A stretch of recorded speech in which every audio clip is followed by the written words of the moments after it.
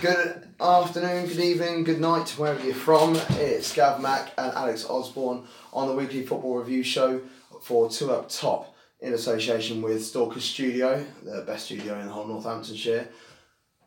Yeah, Simon's in the background today. We're in association with the Mail Coach, the best boozer in the whole Northamptonshire, everyone knows that, and the best boozer in New York City, which of course is McCall Sports Bar and Grill. Anytime you're in New York, make sure you go say hi to Cabs. This week, the main talking points are football, because we love football. Rashford, should we start putting a little bit of respect on his name? That's a big talking point for me. Watford. Let's start there. Do you know what? Let's start for Watford. Yeah. Everything's a talking point. And the other talking point as well, Aubameyang, has he played his last game for Arsenal? Who knows that? Watford, let's begin there. Watford, they went down to the South Coast, played against Bournemouth, a 6-pointer in everyone's eyes. No one knew which way it was going to go. It just so happened that it was 3-0 to Watford. Would you have predicted that before the game? Well, if you were going to go on recent form and you're going to be a better man, then maybe you would, maybe not 3-0 Watford, but you probably would have been looking at a Watford win. Bournemouth have been in a horrendous slide, haven't they? They have, and they've got many an injury as well, which hasn't helped their cause. No, they haven't had, doesn't seem like they've got 18 players fit enough to take the matchday squad, the substitutions you get as well, obviously being at 7. Watford, on the other hand, are going from strength to strength. Pearson's come in, Craig Shakespeare's come in and is number 2, and they've just, listening to the players after the game, about they're saying, what's he done, what's he said to you guys, is there any magic formula? And they're like, well, actually no, I can't remember who was the man who was interviewed afterwards, but he was saying, no, he's actually simplified it for us, and Craig Shakespeare, Nigel Pearson has said that basically he's just made him organised, and that they've got to make sure that they're fighting and playing for the shirt. They've now got 13 points from a possible 15. Yeah. Which is, I know you can only talk about what's happening at the moment. You can't really bang on about what they were doing at the beginning of the season because it wasn't under Pearson, but that's some form. And Pearson also, his last 15 Premier League games, has picked up 11 victories. Yeah. That's including his time when he was at Leicester, of course. Yeah, and it is obviously the hallmark of his sides are they work hard,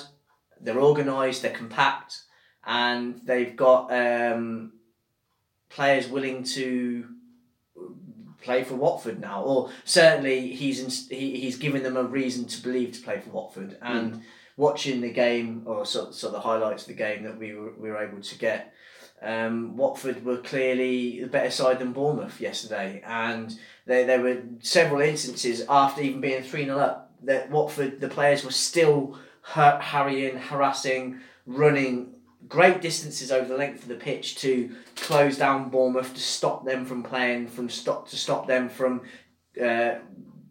causing a threat to their goal. And I don't believe I saw that under, was it Sanchez Flores, and certainly in the back end of Javi Gracia's reign. And well, if he can if they can keep this going on, then there's no reason to believe it wouldn't. Considering that, as you said, over his last 15 games in the Premier League, he's won 11 of them. Yeah. That Watford are going to be. I think Watford are probably going to be safe, where earlier in the season we were saying that there were certainties to go down. Well, this is the thing, because the end of his reign at Leicester, they were still in the bottom 3, and he got them to 14th place. So if he was in control of Leicester for the following season, I'm not saying they would have won the league, they probably wouldn't have won the league. You just never know what's going to happen, but I just think that he had the right momentum and the right mentality going throughout the whole side, and that's exactly what he's doing at Watford right now. Yeah. Now, one thing I have to commend Watford for, they started looking at exactly how Bournemouth were playing, and they were constantly playing the ball at the back, and the first goal came from a defensive error, which was Bournemouth trying to play out of the back. Yes, and there was several. You hear coaching speak. I don't know if they really refer to it on your normal punditry, but you hear. I certainly know of coaching speak where they talk about triggers and players setting traps for teams. And it was clear that Watford were setting traps and triggers for when Bournemouth were trying to play out from the back. Rookie goalkeeper as well. But yeah, and it was noticeable for the first goal that they were I think it was Deulofeu who was the person who was the trigger, because he had his hand up in the air just as he was about to take the goal kick, and as they took the goal kick, he pressed. But here's the thing: Deeney and Sarr, who are the other two the most advanced players of Watford, they weren't pressing. They weren't pressing like Deulofeu was, where he was. As soon as the ball was passed, Deulofeu was on him. They were kind of holding their positions, obviously trying to cover the areas behind them, so that if they did take it long, they could fill in. But as soon as ball was then played back to the goalkeeper after Deulofeu had pressed the I don't know who it was who received the pass initially.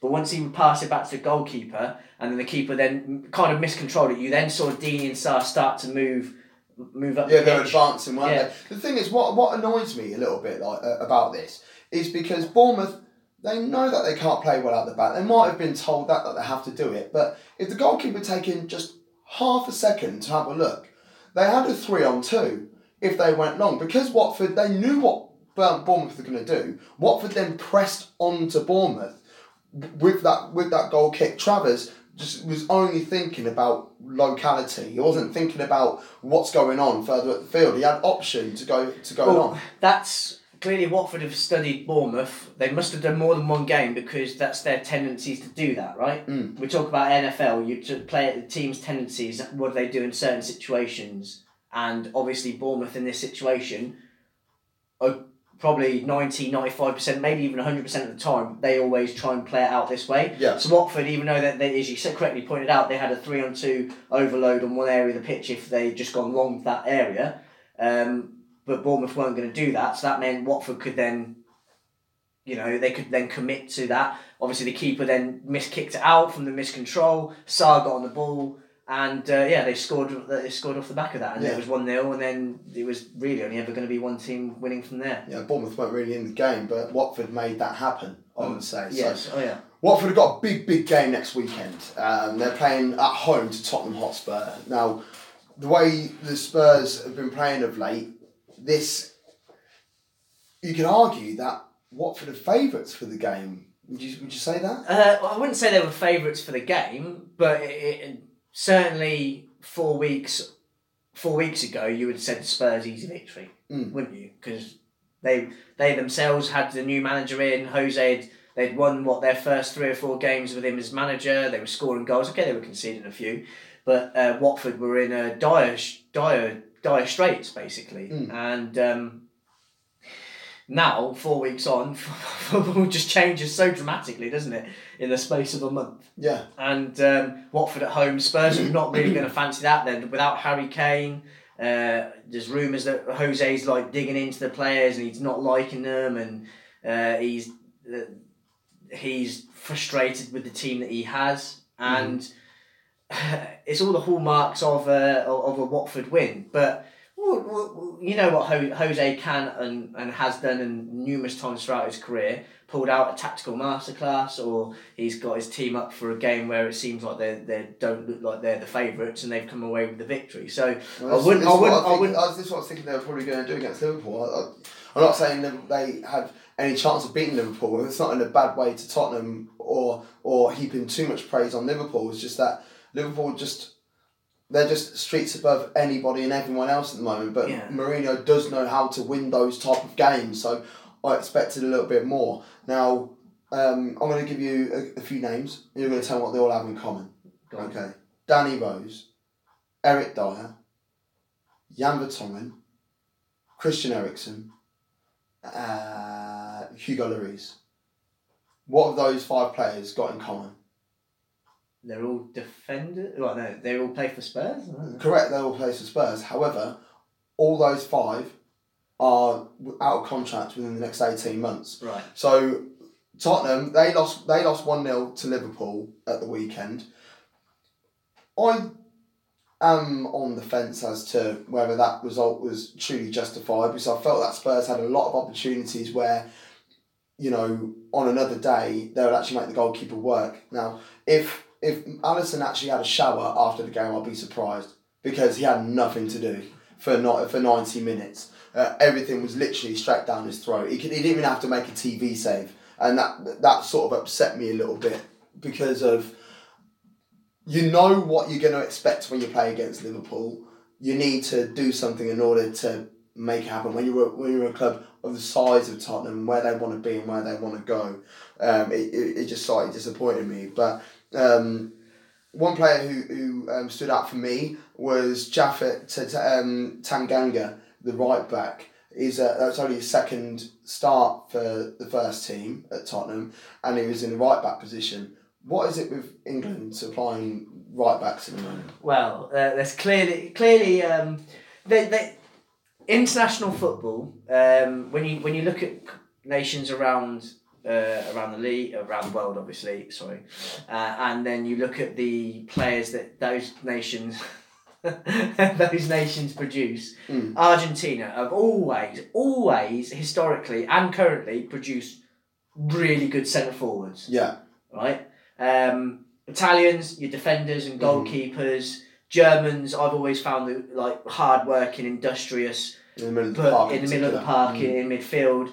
But also pretty good clinical strikers as well. Spanish footballers are technical players who are all comfortable on the ball. And England were always your strong centre halves and strong forwards and also goalkeepers. However, recently England, if you look at the players that are coming through, are producing more wider players. So your Sanchos, your Hudson-Odois, your Sterlings, Rashfords. Yeah. And now that's falling back into your fullbacks as well, with Alexander-Arnold, Reece James. Wan-Bissaka. We'll talk about Reece James in a moment because I've got a lot to say about Reece James. Wan-Bissaka and this lad here, and then obviously Kyle Walker, and then your left backs. Historically, you've had Stuart Pearce, but you've had more recently Ashley Cole, and then going through to current day Luke Shaw, even Danny Leighton Rose, Baines a few years ago, doing a job. So it's obviously what's happening at grassroots. They are looking at trying to produce these kind of players. Maybe that's where it's going, and where in the past England were with your centre halves, your strong centre halves. That's not so much of a strong point for England right now. Yeah. As well as goalkeeper. It is maybe the way football is played nowadays. Your fullbacks and your wide men are more and more important as the game is going, and that is the case. I think. I certainly think it is the case. The first goal, the only goal of the game, come from Bobby Firmino. It started off with a throw-in, which really and truly should have been a Tottenham throw-in. Can you get VAR on that? Well, VAR not coming on throw-ins. However, you still need to defend it, and there was a period of time. Between that and when the goal was scored. So, exactly. Yeah, okay, you can say, the throw should have been the other way. But again, you're right in saying Spurs had plenty of opportunity to clear that and defend that, but they didn't. So I know you said you thought it was a bit of a... Spurs had a few opportunities.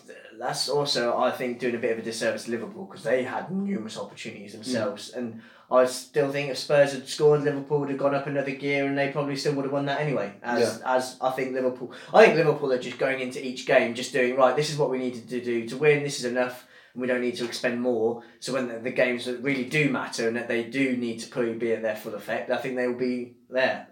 It's just, you just can't see them not winning every game, can you? I mean, they're favourite. It's stupid. And can we just talk about the historic pace that they've set to start the season? I think, what was it? That there's been no team in any European leagues ever in the history of football has started off a league campaign like Liverpool have this season. That's correct. 20 wins, 1 draw. The only time they dropped points was against Manchester United, and that was at Old Trafford. And it's the reverse fixture this weekend. It's on Sunday. You'll be able to catch that game in the Mail Coach if you're in town, if you're in Northampton. If you're not in Northampton, don't worry about it. There's many a boozer around the country, but there's nowhere as good enough as the Mail Coach. Manchester United, they won 4-0 against Norwich at the weekend. You just don't know which Man United team are going to show up to games anymore, do you? Arsenal, Man United, Spurs, Chelsea, those 4 teams, you don't know which one's going to turn up. Because one time they'll turn up and they'll barnstorm Norwich out the park as if they're not even there. And then they'll play another game and like a Bournemouth away and lose and not even get out of... They can't even get up for the game, let alone try and perform for 90 minutes. It just confuses me what Man United side are going to turn up, and that then also plays into the arms of what Man United side are going to turn up at Anfield next week. And what are Liverpool going to do to combat if Man United play the way that they did against Norwich in particular?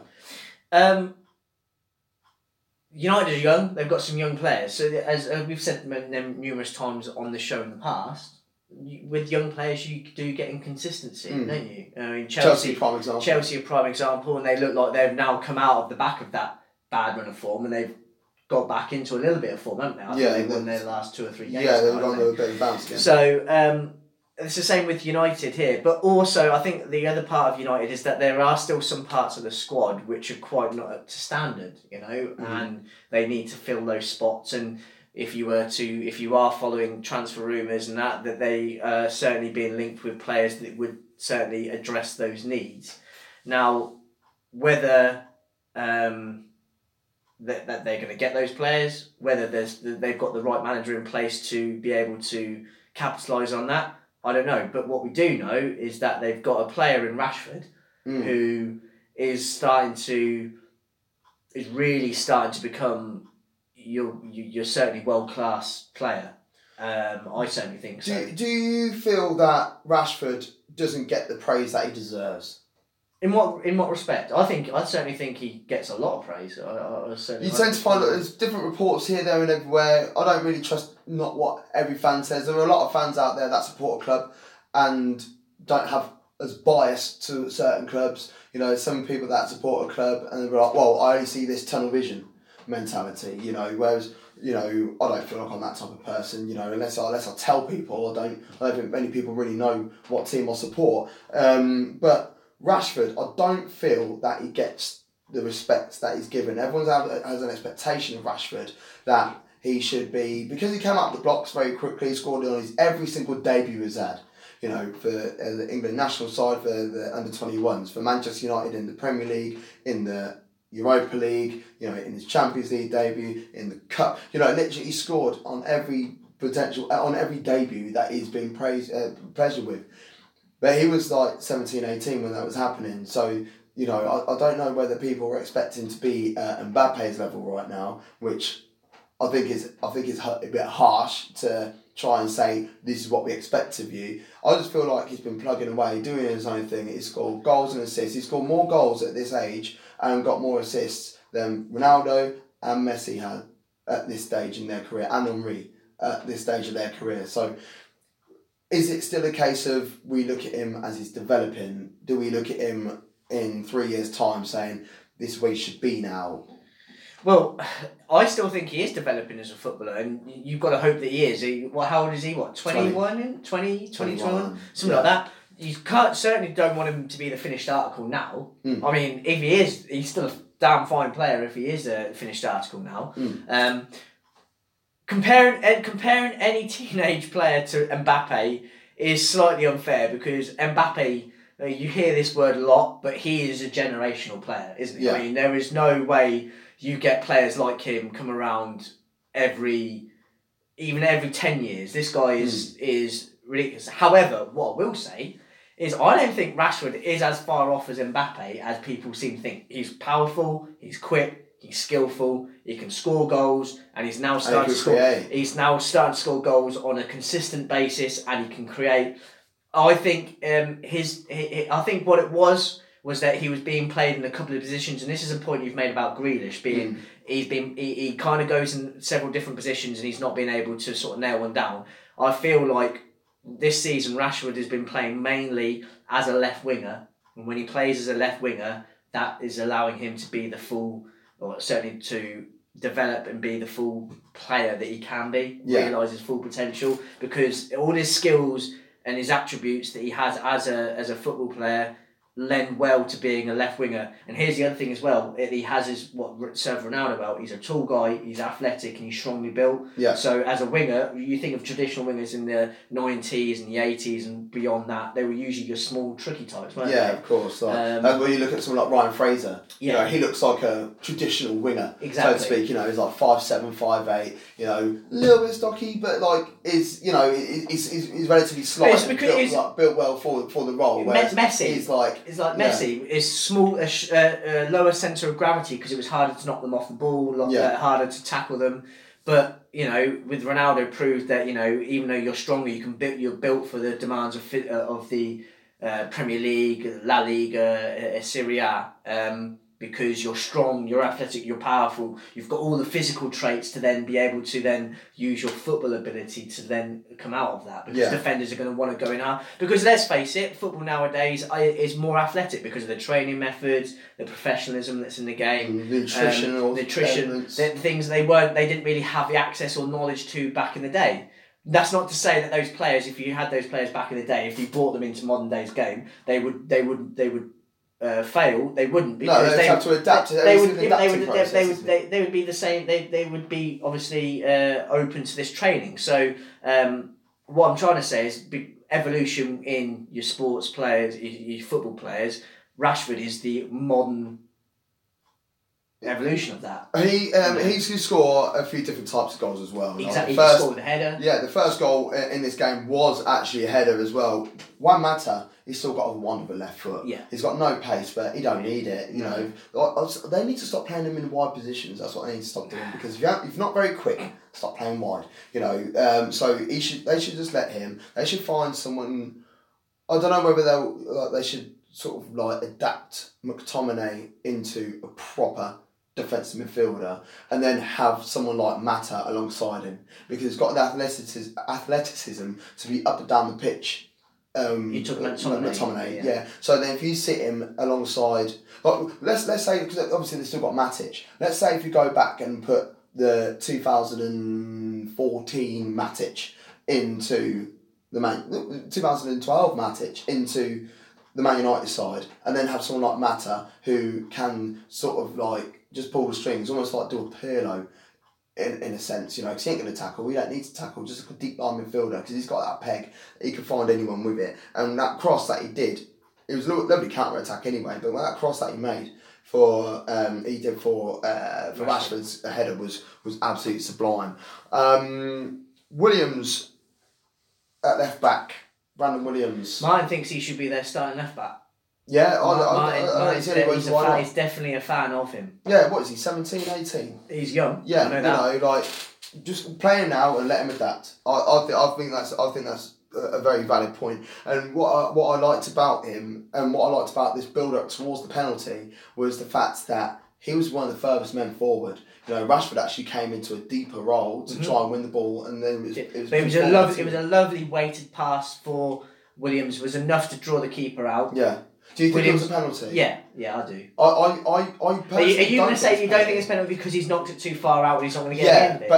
But the Krul's given the referee a reason to make that decision. So we've seen this numerous times. I can think of so many occasions where this has been given, and it always gets given as a penalty. Yeah. It always gets given as a penalty. Yeah, I don't know. I just feel semi-aggrieved by it, just because I don't think there was any unless minimal contact on it as well. So, but as I said, Krul gave the referee a reason to make that decision. So, but Rashford slotting that home. That's 19 goals in all competitions this year. Only one player in the Premier League who plays in the Premier League has got more goals in all competitions, and that is Sterling with 20. So this is what I mean, the respect. Both English, mate. They're both going to be your starting right wing and left wing combo. It's nice, isn't it? Me and Martin, we were talking. We were getting excited about what England could potentially do in the summer in the Euros, and it is very exciting. And yeah, it is certainly something to look forward to. It is indeed. Martial's header made it 3-0, and Greenwood came off the bench with a lovely left peg and made it 4-0. Was it? I saw a tweet at the weekend nicknaming him Mason Generational. Oh, there you go. He's talking about wand of a left foot. That lad has got a wand of a left foot. I just thought that Solskjaer was just giving it a bit large, going, oh, he's the best finisher at the club, but he's scored lots of different types of goals already, and I'm not arguing. I wouldn't be against putting him in. I wouldn't be against him being in England squad for the Euros. I think he needs to make sure he continues with his growth until the end of the season before he does that. But going back to what you've just said, Rashford on one side, Sterling through the middle. Sterling on the other side. Who you having through the middle? Well, we take Kane out of the equation because I don't think he's going to be fit enough. He might be back in April, but he won't be ready, and forcing England into silly situations. I think we should look somewhere else. Kane should be part of the squad. I'm not saying Kane don't deserve to be part of the squad. Kane, for me, Kane is the number 1. He's the number 9 for England. But if there's injuries and things like that involved, who goes through the middle right now? So right now, if I'm Gareth Southgate and Harry Kane is not going to be there quite ready for the Euros, I'm putting a call into Jamie Vardy. No, Vardy's retired. Well, I'm putting in a call to Jamie Vardy. Hello, I'm Jamie Vardy. I'm Jamie Vardy. Sorry, you're Gareth Southgate. Ring me. Yeah. Hi, Gareth. It's Jamie. Do you want to play? No, I'm retired. Right, who's going for the middle? Well, it would be Tammy Abraham. But what I'm saying is, because Tammy Abraham is young, he's good, he's on the ascension. What about Danny Ings? He's scored. Danny Ings, yeah, he's in the squad. 10 and 10. He's in the squad. 15 this season. But Tammy Abraham for me he's a better player. I'll have to disagree with you on that one. I really will. There is no way England going to the Euros where Danny Ings is your starting. Right, okay, Danny Ings is playing. Danny Ings is playing for Chelsea. Tammy Abraham's playing for Southampton. Are you still going with Tammy Abraham? Yeah. Nah, not buying it. I'm not buying it. Tammy Abraham did bag at the weekend. Chelsea 3, Burnley 0. Because I didn't know which way we were going to segue. That's why. That's why I went with that. Barkley's back. Yeah. Who cares? Right. I don't rate Ross Barkley. What's his? That's his first game since October or something. Well, Ross Barkley played for Everton. What is Ross Barkley? What are Everton? Hendrick's goal was ruled out for offside. Ben Mee was offside from the free kick. Fair enough. Lowton literally took Willian out for dinner, didn't he, with that challenge? Well, and this has surprised me because I've noticed the thing about Sean Dyche. After games, if a decision goes against him that kind of could be seen controversial, he hammers them saying, "Oh, we never get those decisions. Woe is me, woe is Burnley." But he actually admitted that it was a penalty. So I was shocked by that. It was so clear it was a penalty, to the point that when the challenge was made, Lowton was like, "Oh," and it was all his teammates like going, "Oh, come on, ref." Lowton was like, "Mate." No, yeah, it was a penalty. Yeah. But it was the same as the Brandon Williams one, because Williams knocked it out of play. He's knocked it out of play. See, that's the difference. I would never argue with Lowton's one. He's cleaned him. He's cleaned him out. Well, the keeper's cleaned out Brandon Williams. I don't think he's made any contact. I generally don't think he's made any contact. But it's like it's what he's done.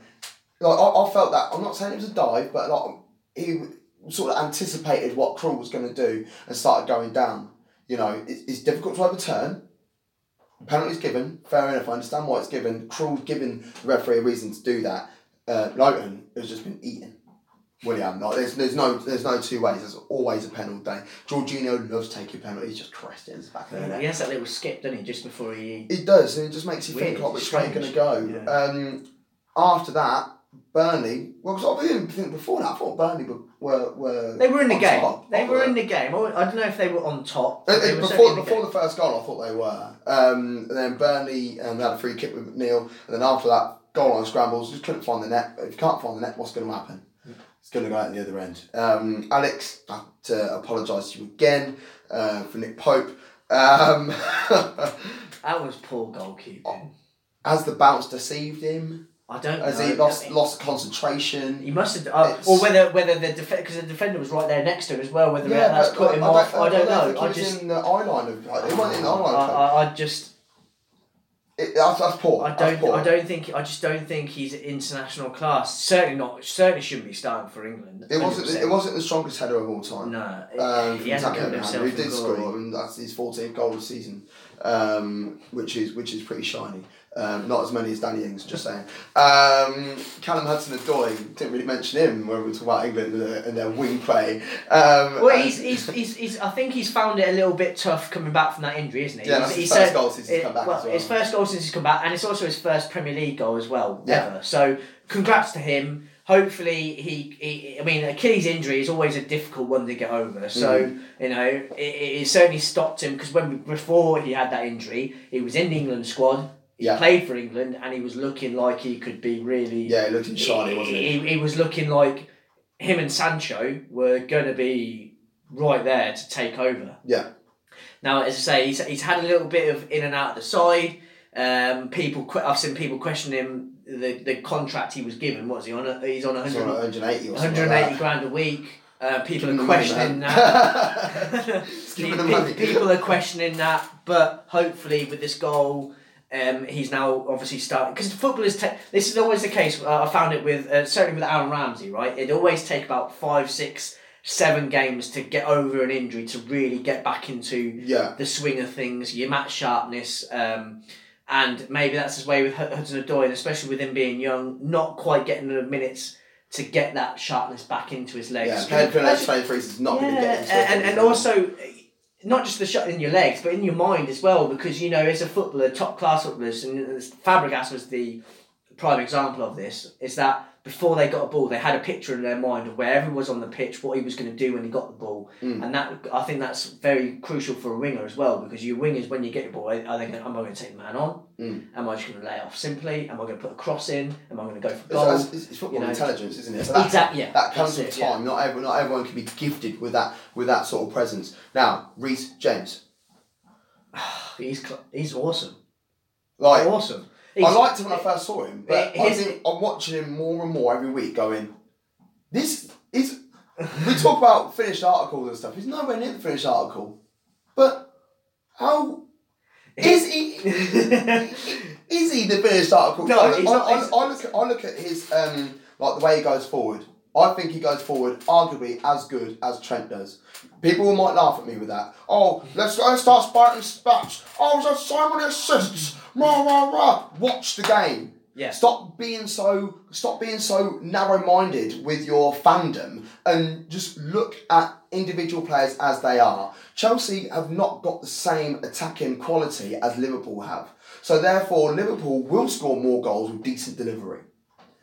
James, he going forward, is not far off, if not as good as Trent Alexander-Arnold.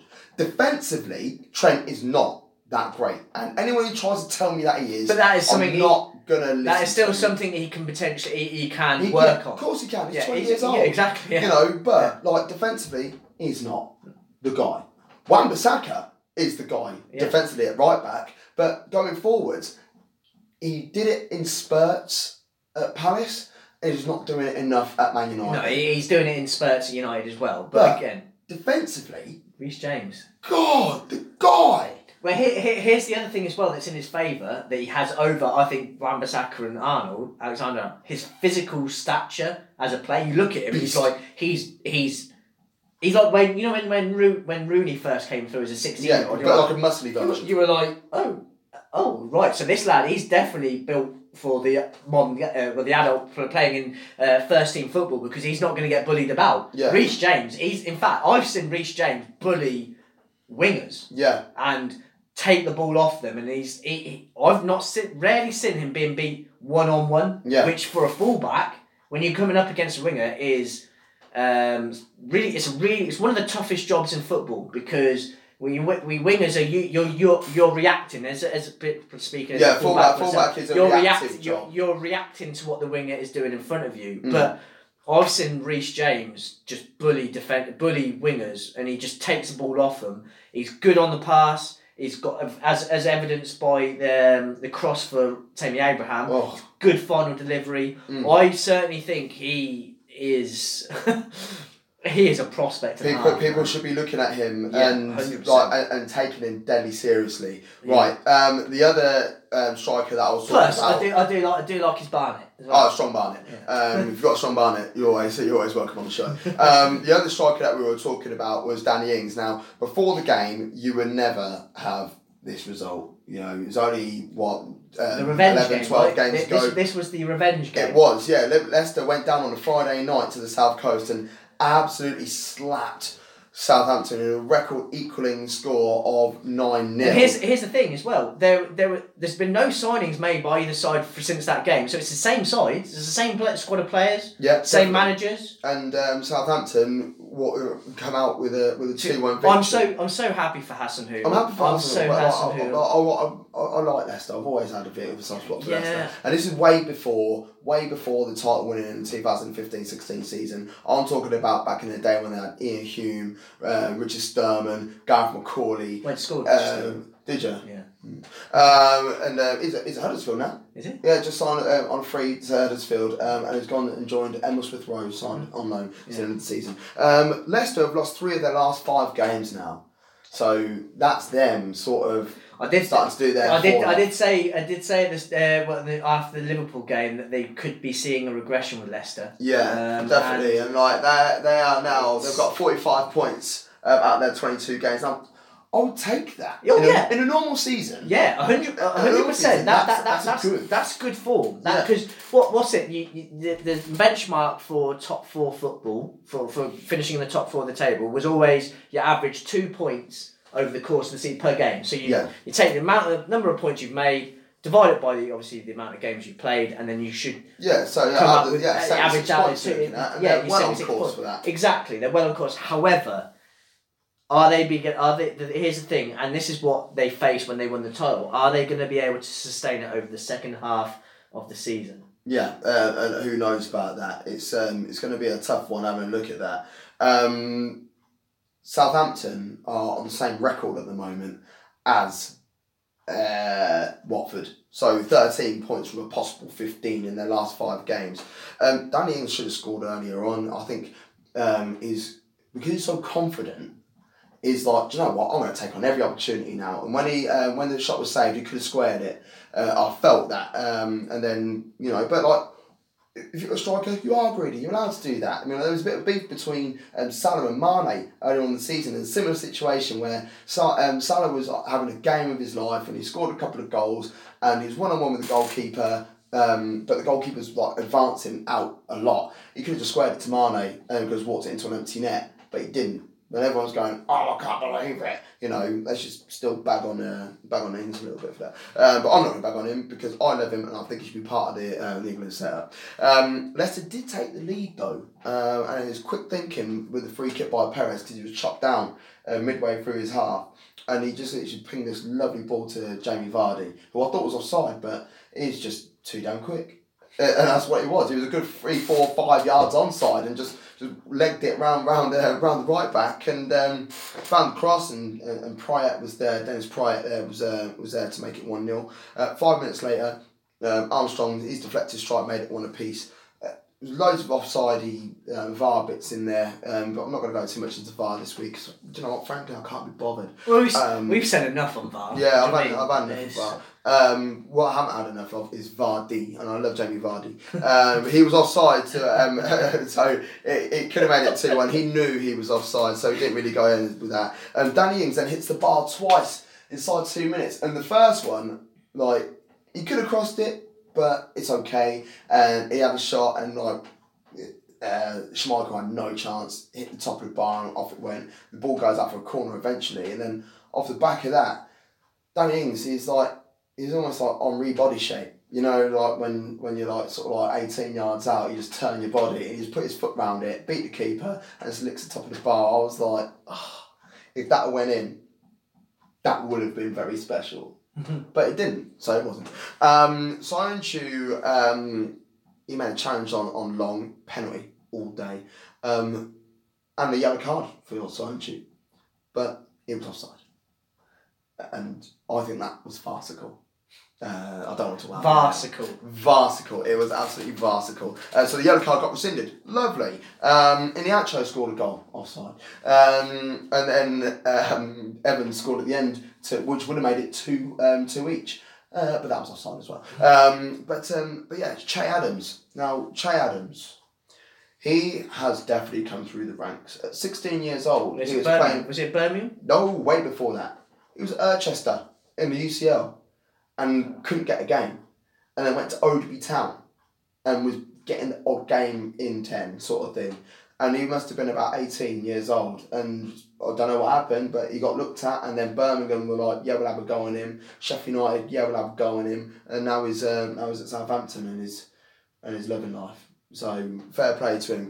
It just goes to show that if you're playing for a pro club, 16 and below, and like you get to 16, 17, 18, you get released, it's not all lost, because end of the day, Che Adams was then playing non-league football at the age of 18, 19, and now as a Premier League player, setting up goals for England selector Alright, do you know what I mean? Danny Ings, who made it 2-1. Love that. So, Friday night's game saw Sheffield United, who Shay Adams used to play for, against West Ham. It's the first time West Ham have been to Bramall Lane since the Carlos Tevez. Since the Tevez situation. Yeah, indeed. So, thing is though, all the characters are different, aren't they? Yeah, of course. But the fans remember. It's still there. I can't remember being there too much for a needle in that game. What? In this game on Friday. This game. No. It's fine like that. Ollie McBurney, he's the boy though. If you haven't seen his tweets and the tweets that he's been receiving since the game, just go have a look. And he definitely got some tum that night. Put it that way. West Ham, they are struggling again. Fabianski out with another injury. I don't know how long this one's going to be for. It's not looking good though. They're going to struggle without him because he's a very good goalkeeper. Him and Dubravka are the best goalkeepers outside the top 6. I'm not sure about Dubravka, but definitely Dubravka's the boy, man. Dubravka's the boy. But they have it's believed that today, if you are watching the show live on Monday, yesterday, if you're listening to the podcast tomorrow, it's like Inception. I'm confused just listening to you. Pepe Reina is having a medical. Yes, I thought he was going to Villa. He was spotted at the Villa. It was spotted at Villa Park. There's talk that he might be going to West Ham as well. Okay, fair enough. So it's he's whichever the guys in front of him will be wearing claret and blue, in respect of that. So Ollie McBurney, he scored the opening goal. West Ham tried to play it out from the back, and Balbuena lost his phone, lost his keys, lost his wallet, lost his wife, lost his house. All trying to find lost everything. Lost the will to live. Well, I don't know where he was going. You know, I just felt like it was like one of those like, hello, darling, my old friend. Hello, darkness. Darkness. I don't know. I listen to hip hop. Fleck jumped on that and squared it to Ollie McBurney, and this is what we're talking about. You know, Fleck, 1-on-1. Squared it. His boy's there. Yeah.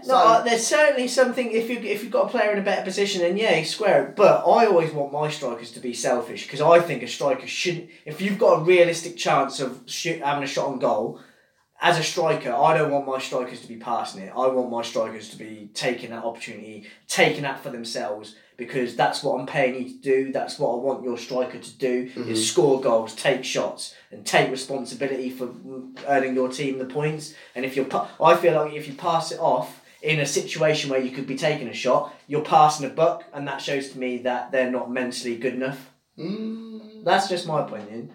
Towards the end of his career, he played 39 games and didn't get any goals in those 39 games, but got 24 assists. So, you know, it's all about contribution to the team, and if you want to do that, I'm down for that. Anyway, he scored. Yeah, Ollie McBurney, he bagged. Lovely. The goal at the end, though.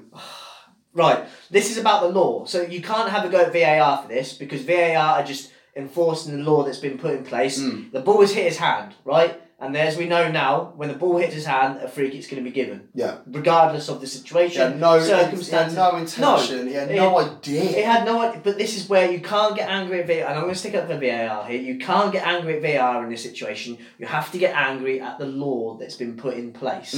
Okay? Because they've just gone and enforced the laws. Because if they hadn't and they'd allowed the goal, then you open up an even bigger can of worms there. Yeah. So it's the law that has to be looked at in this situation and not VAR. It's a bit of a shame when you see like Snodgrass bag. One loves Snodgrass. It's a shame. Celebrations because and everything with it, and then it just gets pulled back. It's not just Snodgrass. It's the great play from, and I'm not convinced by Rice, but on this occasion it was strong play. He outmuscled the player. He drove at the heart. He did what we expect him to be doing on a regular basis. I think that's what it is. He drove at the heart of the Sheffield United defence, committed a couple of players, slipped in Snodgrass, and it was a lovely finish. Yeah.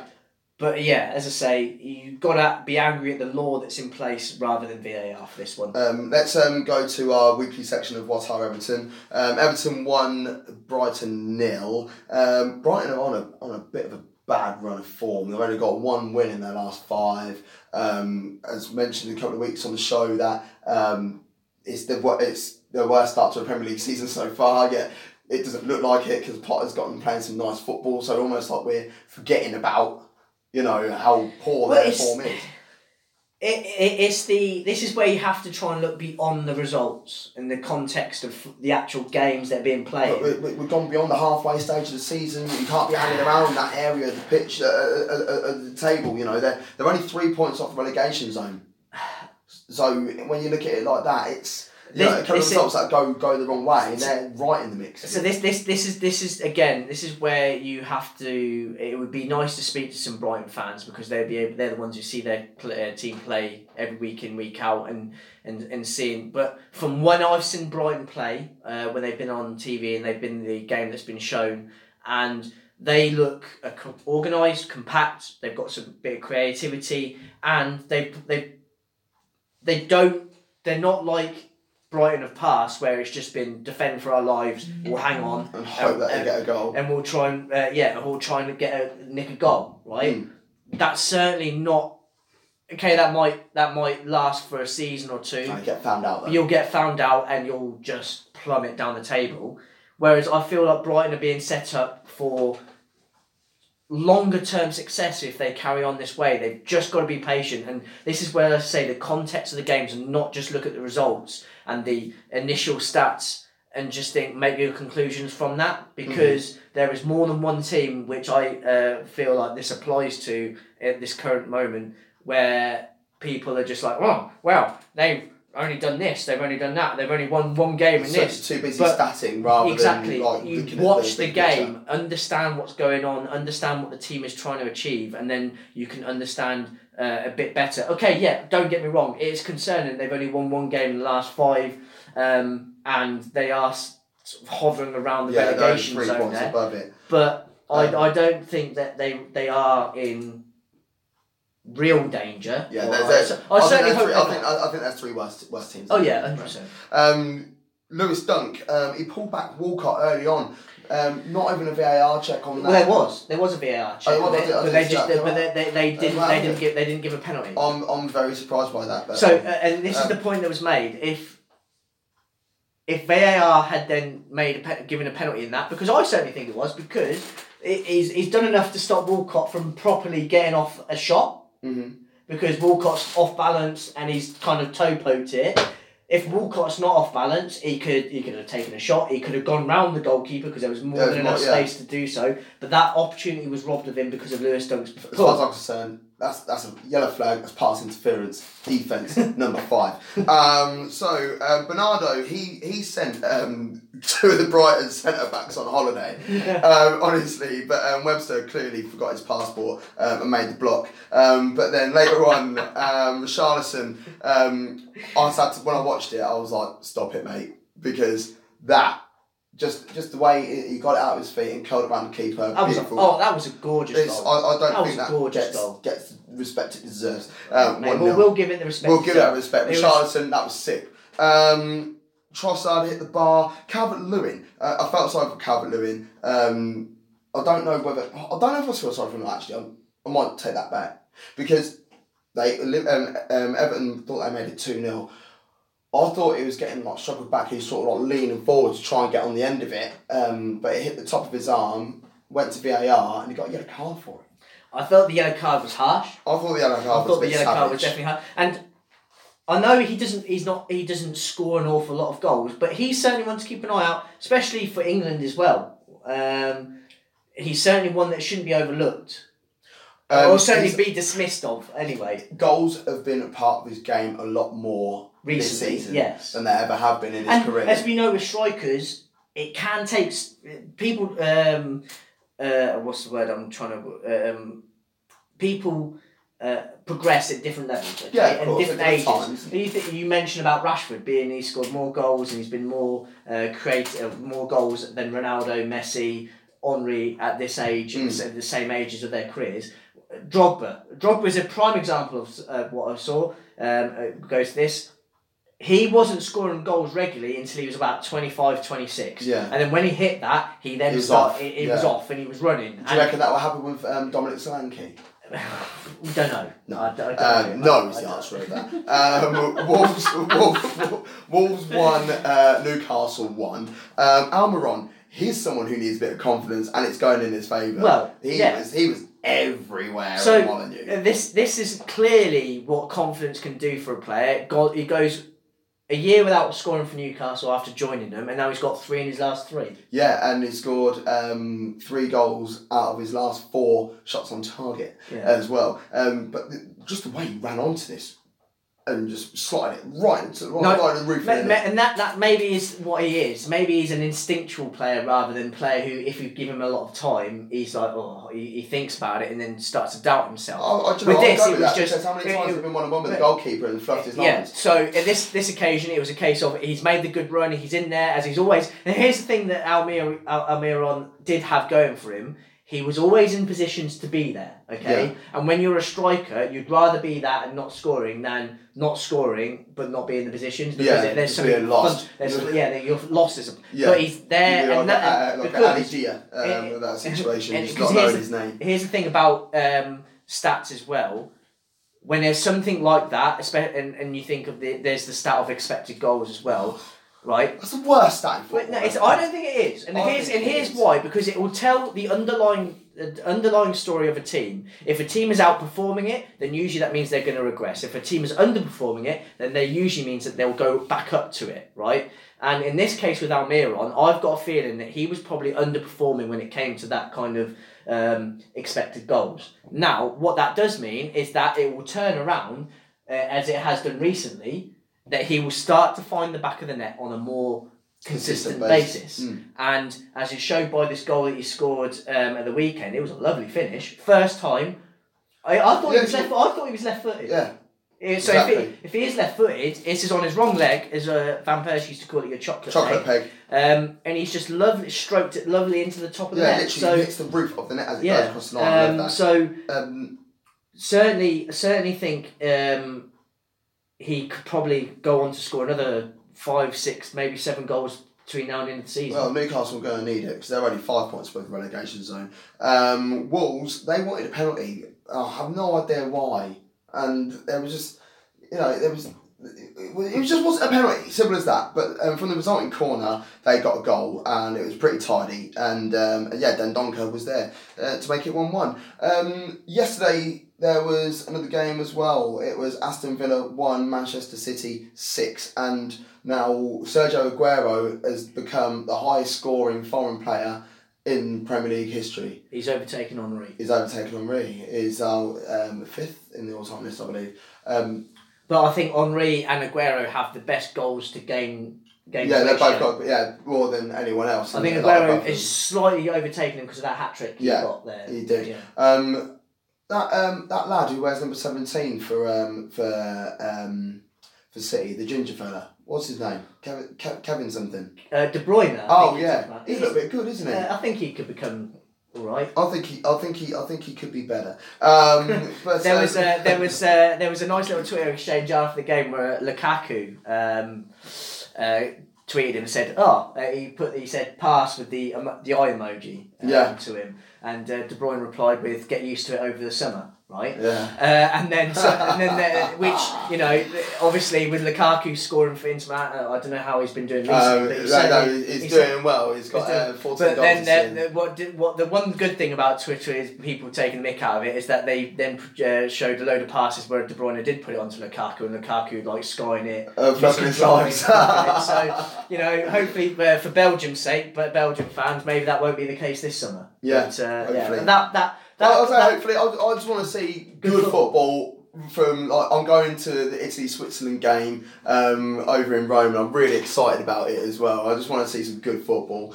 The final game that we're going to report on is Crystal Palace 1, Arsenal 1. I kept this one till last, not because of the Arsenal affiliation, but more because of away from Up Top. We work alongside a YouTube channel called We Are The Fans TV. They were going to be here today, but they are in the middle of doing some heavy editing for one of the best videos that you'll ever see on social media, especially when it comes to sport. The amount of work that Ed Hall and Cam Newton put into their job is beyond a joke. I can't even describe it. I even said to my missus, I said to Alex, I said to the boys, Saturday was arguably one of the best days of my life. Just being involved with what they do, and you need to look out for these gentlemen because they are about to take over the YouTube game, especially when it comes to speaking to fans.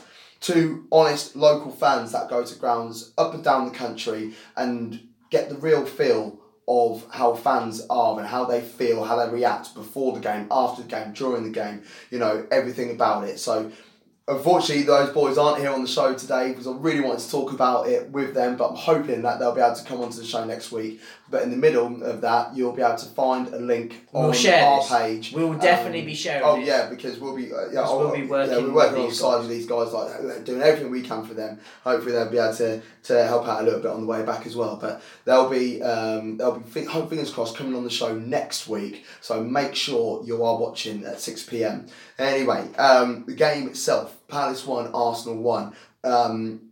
You don't like Lacazette. I love Lacazette. And Lacazette's assist, his vision, the amount of weight that he put into that pass. It was a gorgeous move. Oh yeah, gorgeous move. And it was summed up with Lacazette's effort and integrity and passion, which found Aubameyang to make it 1-0. I can't say anything about that. Right. Torreira, injury. Yeah.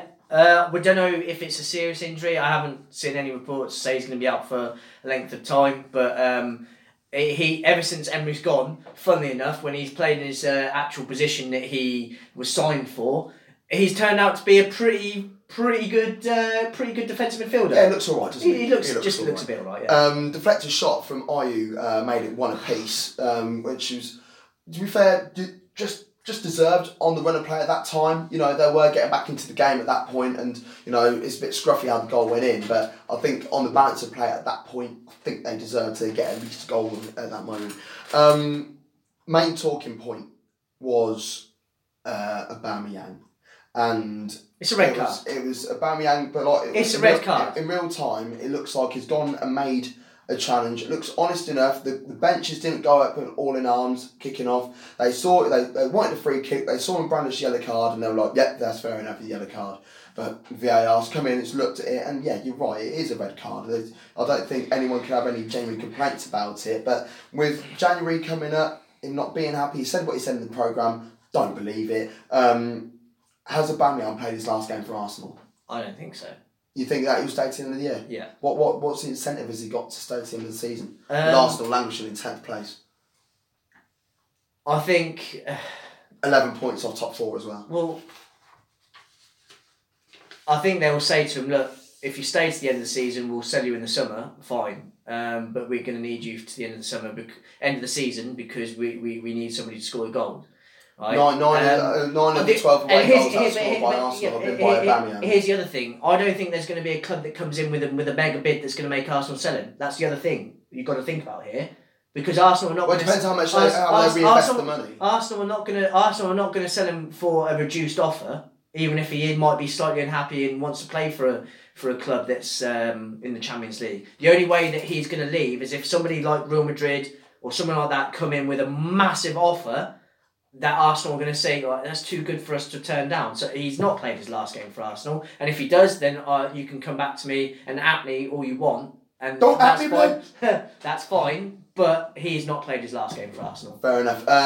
Palace, on the other hand, one weak link, in my opinion, and that's Wiedewald. He is a centre midfielder, predominantly. Van Aanholt is out of the squad at the moment with injury, and he's been made to play at left back. Weak link for Palace, but on the whole of it, Palace fans, 9th place after 22 games, 29 points, 10 points off top 4, 8 points off relegation, but going in the forward direction. Do Palace fans feel they should be happy? Well, it depends on how they see their club. I mean, Roy Hodgson is not getting any younger, right? Well, everyone's not getting any younger. That's a silly thing to say. What I mean is, he's not going to be he's not going to be pulling up any trees, he's not going to be using any innovative coaching methods, and he's not going to be certainly thinking, I need to be looking at how I'm going to be evolving this club. So what's going to happen with Palace? They're going to do this for another couple of years, and then Hodgson might move on to another challenge, or he might even retire. What happens then? Where are Palace then? Is there a structure in place which is going to allow Palace to continue being in the Premier League comfortably and then maybe slightly progress, or are they just going to be there just to try? Yeah, are they just going to be there just to survive, and they're happy just to stay in the lower league? Like just making up the numbers. Yeah, and when you do that, as it's always been found out in history, eventually you will get relegated. It happened to Aston Villa. It happened to Charlton. It happened to West Ham. It happened to Leeds. It happened to West Ham. Yeah. It happened to Stoke. Newcastle, Stoke, West Brom, Coventry, Forest, Middlesbrough, Sheffield Wednesday. You know, all of There's these. so many. All of these clubs were happy just to be in the Premier League. Will so short-term view that eventually, whether it happened in the next season, the season after, they will get relegated, and the majority of them haven't come back up. That's very true. So what are Palace? What are? Oh, now I'll tell you what. We'll continue with what are Everton for the rest of the season, and next season we'll do what are Crystal Palace. Yeah, well, I feel like you can apply that to quite a few clubs. Oh yeah, we'll do that. Before we go, just want to make you aware of the competition that we're running. It's simple. Like and share the page. As you do that, tag 5 people in, and when we get to the end of the and when we get to the end of the period, which will be the draw on the 14th of February, then we will announce on the show on the 15th of February the winner, and then we'll get a signed shirt of their not a signed shirt, sorry, a Premier League shirt of their choice, or whatever team you support. Yeah, even if you're a Swindon Town fan. So yeah, you need to make sure you go either on the Facebook page, the Twitter page, or the Instagram page at 2 Up Top Football. That's the number 2 Up Top Football for your chance to win. And yeah, the winner will be selected at random by a special little generator that we've got. It's called an Excel spreadsheet. And yeah, we'll announce the name of the winner on the show on Monday, the 15th of February. You have been watching, maybe listening to 2 Up Top, the weekly football review show with myself, Gav Mack, and Alex Osborne, in association with Stalker Studio, the best studio in the whole of Northamptonshire, the Mail Coach, the best boozer in the whole of Northamptonshire as well, and Mikhail's Sports Bar and Grill, the best boozer in the whole of New York. Thank you and goodbye.